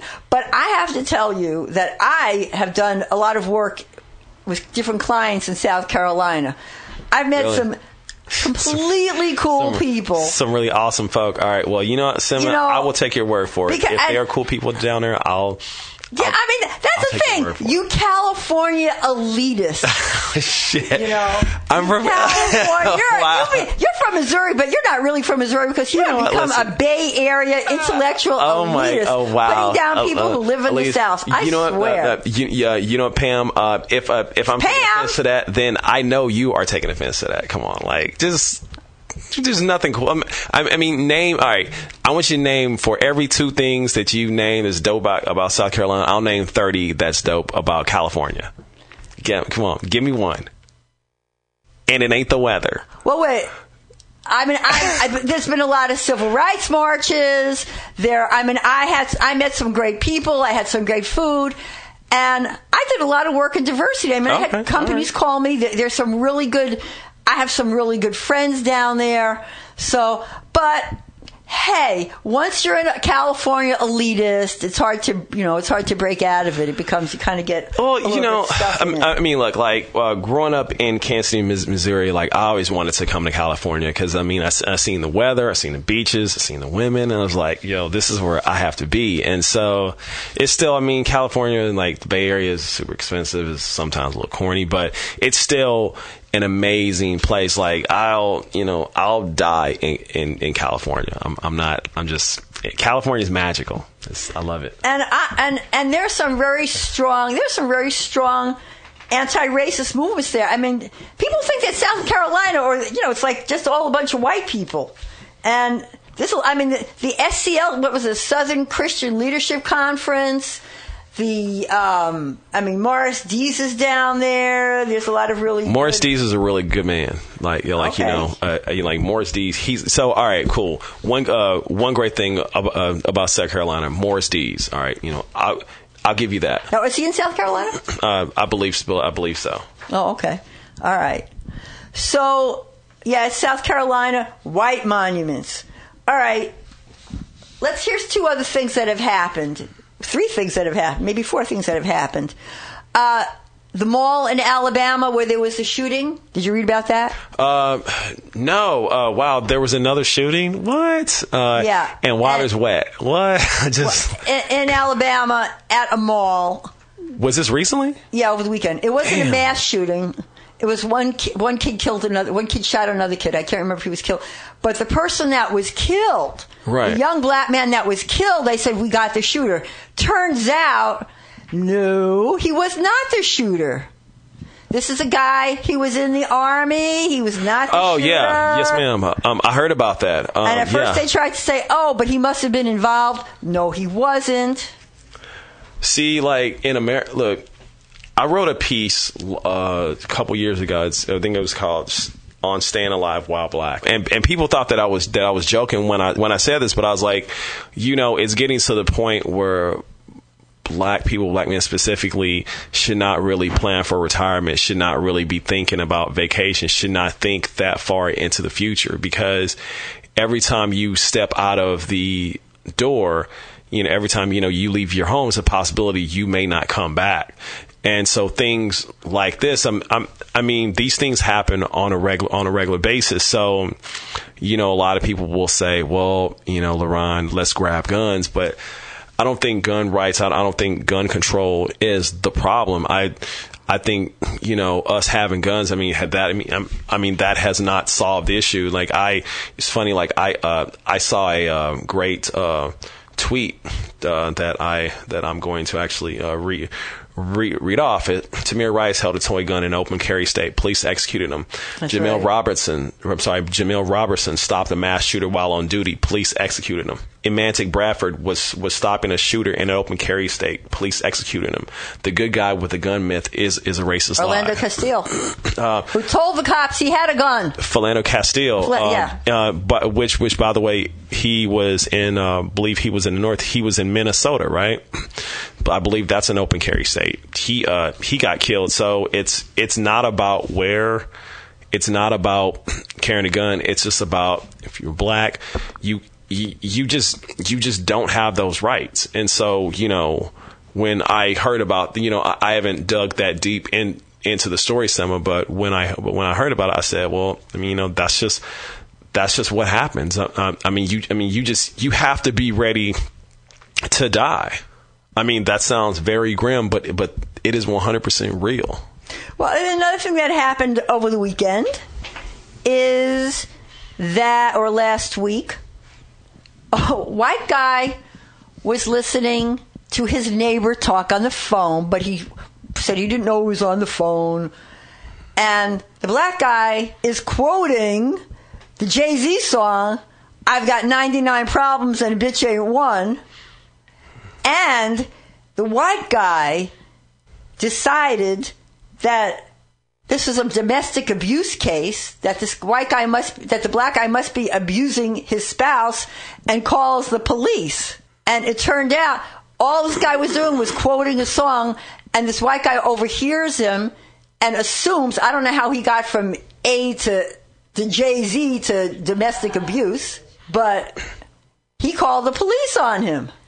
Okay, so the police came. In this case, the police said, "Oh, come on now, So the guy, all right, so let me get this straight. He was in his house, right? He's listening to the Black Album, which is a phenomenal album.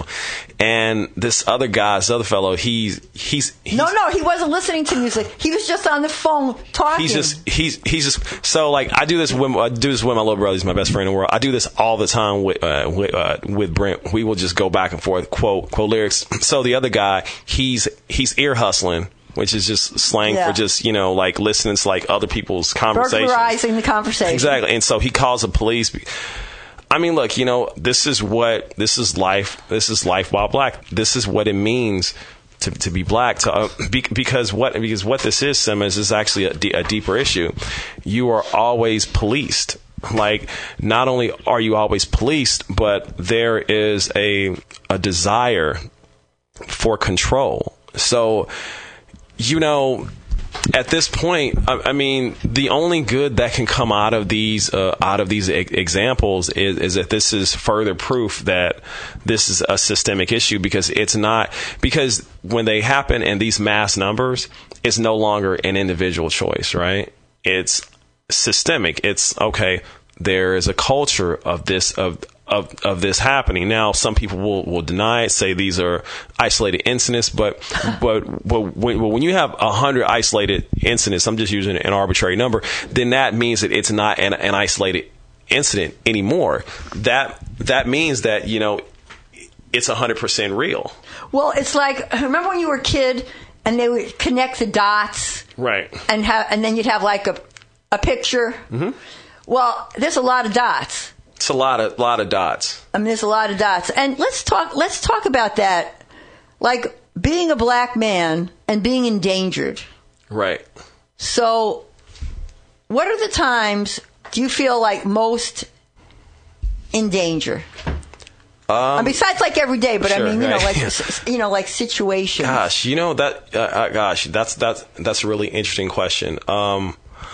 What are the times that I feel the most endangered? Probably driving. Yeah.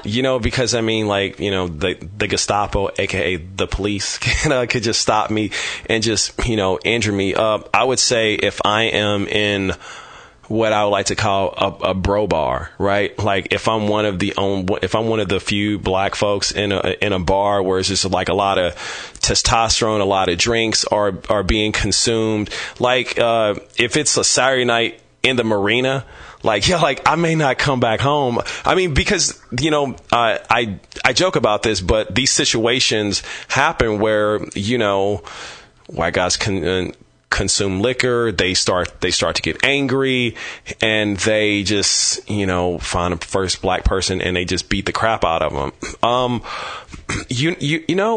When it's funny because, again, going back to, I didn't feel any danger while I was in Florence, but like there was some points when I went to Nashville, and I was like, man, I mean, Nashville is an incredible city, right? I mean, like their downtown summit is unreal as far as bars. Like I've never seen anything quite. There's a lot of music. It's a lot of music. It's crazier than Vegas, but again, with alcohol comes testosterone, and when you're in an environment where it's like the overwhelmingly majority is white, that can get kind of scary. It's one of those things now where like I've really had to like watch myself, right? I mean, where I had to say, okay, let me be a bit more careful here. Like, let me really pick and choose the places that I go to, because when I was in Kansas City, when I was a bit more naive and, I would I would just go anywhere. I mean, I knew there were some places that, okay, maybe, you shouldn't frequent, but I would just go almost anywhere. And looking back on that, I'm like, man, like I put myself into some really hairy situations, also, it's one of the other things that I feel danger from is like, I'm gonna keep it all the way live here. When I am having a meeting with a woman, particularly a white woman, I won't be in that meeting alone. There has to be a witness there. And, this is just because of the fact of the history of, false accusations, of rape or of sexual assault or attack. And this is not only just for, black men. I mean, I think this is just for men, period. I think that people got mad at Mike Pence, Vice President Pence, when he said, I will not have dinner with a woman alone. And I thought that was some of the realest shit I ever heard, because that's real. That's like, look, I don't want this to be any kind of improprietary. I'm married. I'm an elected official. I can't have that happen. So, but just strictly like for me, like, we won't be in a room alone together. Like Sima, I know you, we're good peoples, but just, I try not to let that happen. I'm sorry, man. I mean, it's like, I think that black men should really take heed to that. And I think that men in general, man, like, times have changed and we need to be more cognizant of that. I don't blame women when they're walking to their car and they got their keys in their hand like a weapon. Yeah. Because I mean, you're like, who are they afraid of? I got my keys in between each finger. See, Sim was ready to strike. You know what I mean? And when I was growing up, I have to confess, I used to carry a lock in a sock. That's real because like the danger is real. So I don't blame, when like my mom would always say, like when she would go to her car, she would check the back seat, right? Always. And it's like I was like, wow. Always. Matter of fact, I'll tell you this story. A former friend of mine, she's a college professor, and she's talking to her class, and they're talking about what they're going to do for the weekend. And she's telling this class, like, well, I think I'm going to go rock climbing. And so one of her female students asked her, well, what are you going to carry to protect yourself? And the men in the class, they were dumbfounded. They were like, yo, like, what are you talking about? What do you need to protect yourself from what?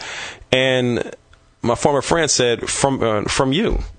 so that's why I think I, as a black man, like I empathize with that, because it's like, when I go to these places, like, my spidey senses are just, I'm just at alert. Like, I'm looking for the entrance. I'm just sort of like filling out like the crowd. Like, I went to, got a chance to go to Ireland for my birthday, for my 40th.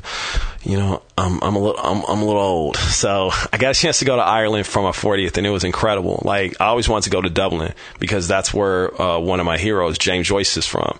And so Michelle and I, we took a bus to, one of those tourist buses, and we got off at the Guinness factory. And, the Guinness factory is actually in kind of a rough neighborhood. So, while we were, on this bus, some kids from the project started like throwing stuff at the bus. So like the bus would not stop. And so, I just like, whenever I go to a city cinema, I'm like, get me out of the tourist area. I want to see the real Dublin, right? So we got a chance to go to this neighborhood called the Liberties, and the Liberties, it's a real, like, excuse me, shit is real there. So we go into this bar. I never forget this. We go into this bar, and I'm looking at everybody, I'm checking their temperature. It's just, some real good folk, drinking, having a good time. Like it's a real neighborhood bar, right? And so, I look at people's tattoos. I look at the demeanor on their faces, and, it was all love. And you could tell that this is an area that is going through gentrification, because I'm just sitting here talking to the bartender. I'm listening to the conversation that the locals are having. And all of a sudden, this group of Asian people come in that just, you can tell they're not from the area. And they're like, do you have Wi-Fi? And I'm like, gentrification is everywhere. And so when I walk out of the area, so when I walk out of the bar, I see people jogging and people with baby strollers. That's how gentrification is just everywhere. But yeah, it's just, you just have to just be careful where you're going. But I would go back to the Liberties in a heartbeat, because it felt like home. Well, I'm glad you had a good time. I've never been to Ireland, but I'd like to go to Ireland. So if anybody's listening, you want to invite me, I'm happy to call. Please go. take Sema. Listen, the nicest people in the entire, like, just incredibly nice folk. Just, beautiful redheaded women. Just like, it's just.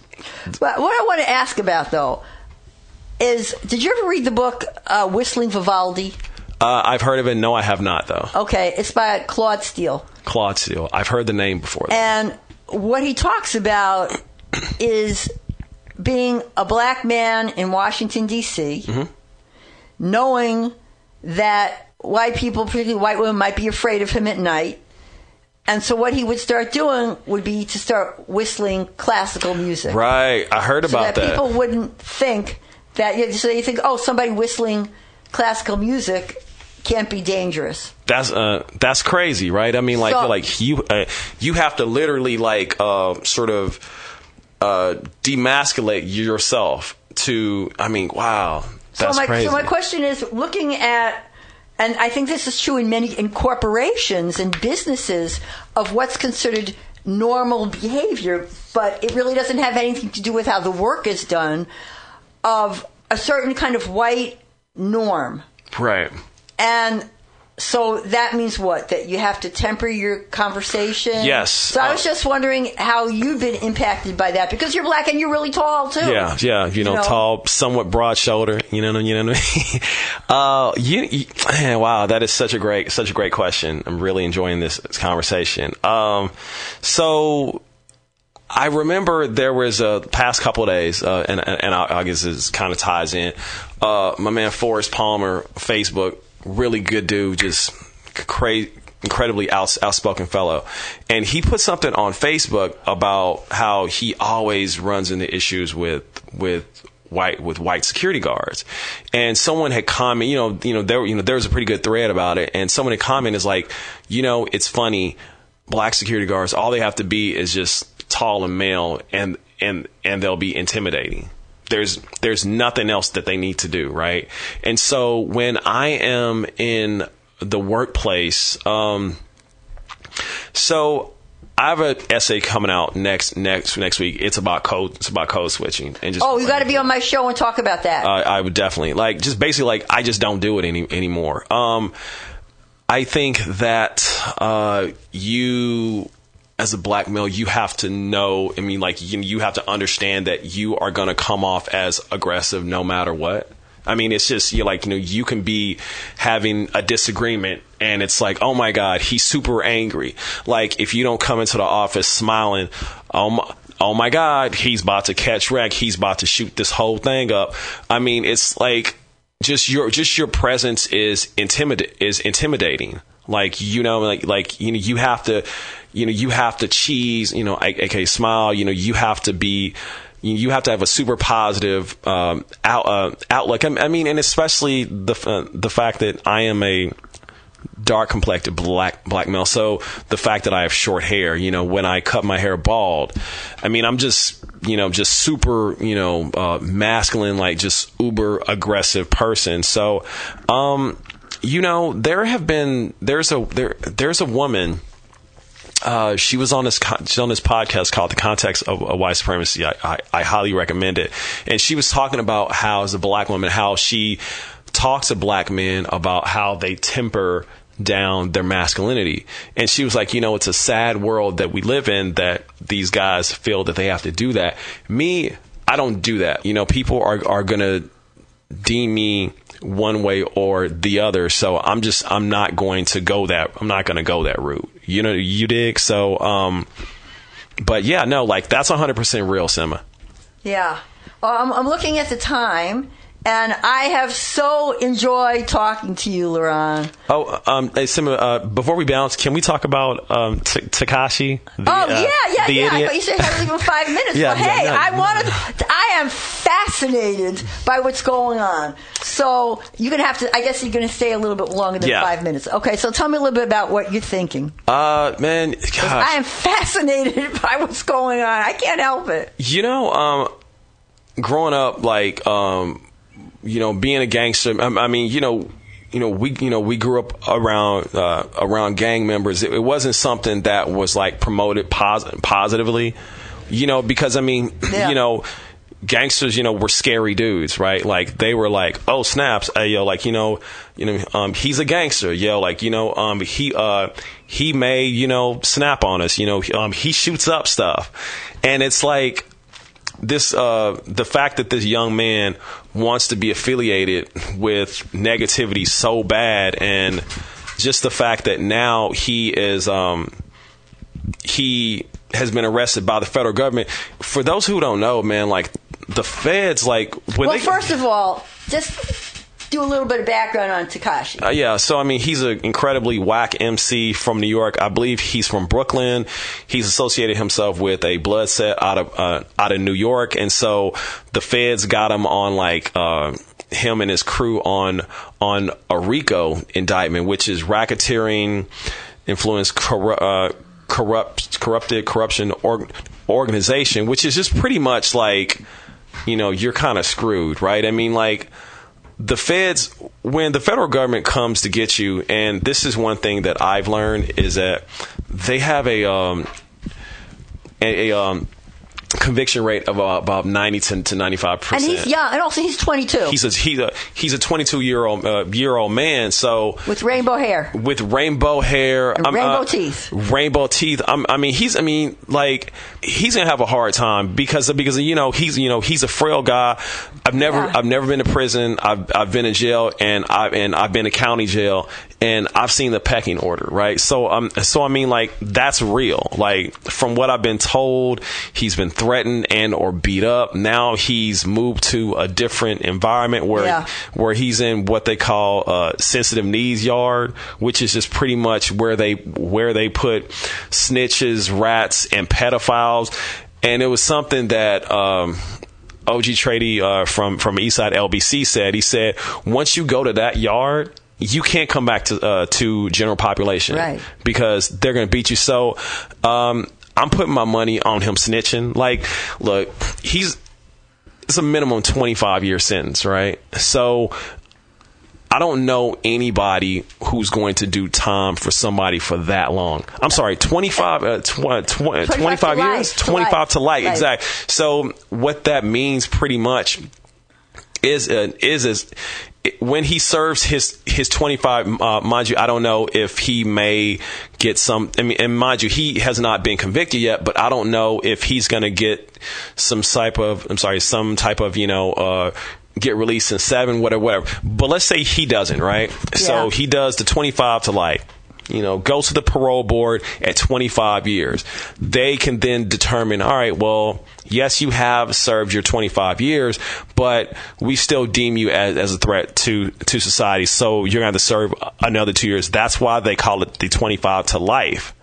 So it's not a guarantee he's going to spend. It's not a natural life sentence, but it's a really hard sentence. And with the feds, I think you gotta serve at least 85% of your time. So, his life is over. I think this is a cautionary tale for young kids to not want to embrace that kind of lifestyle because, when I've spoken with people who have been locked up, Sima, there's a lot of folks who don't want to be gangsters, who don't want to be hard.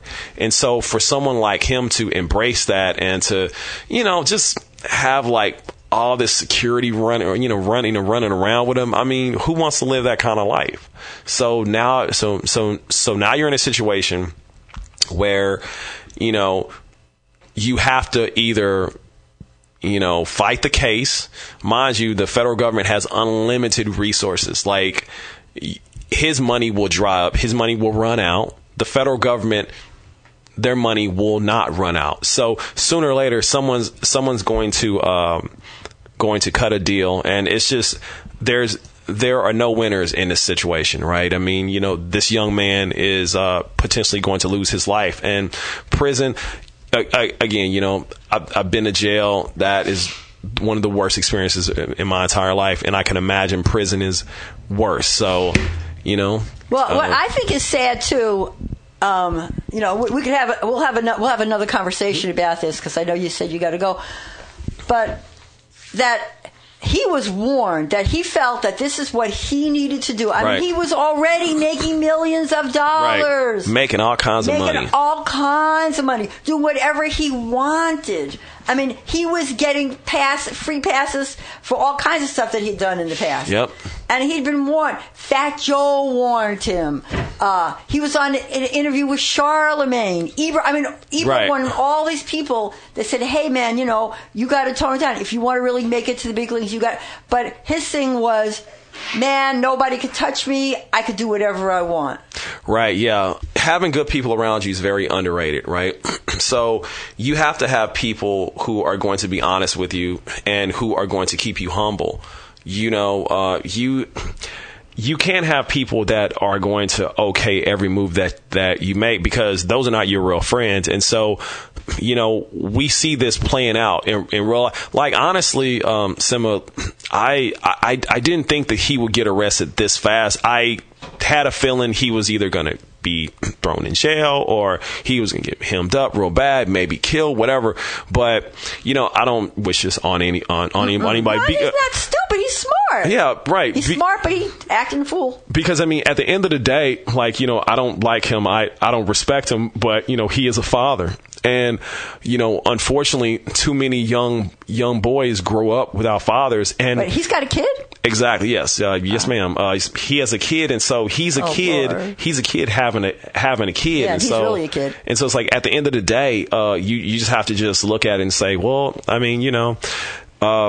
someone said, play stupid games, you get stupid prizes. Yeah. Really. That's just what it is. Well, Laron, I am going to close and say TBC, to be continued, because I really want you on the show again. I really want to talk about code switching too. So, any last words that you would like to say? Just really enjoy being on this platform. Hello.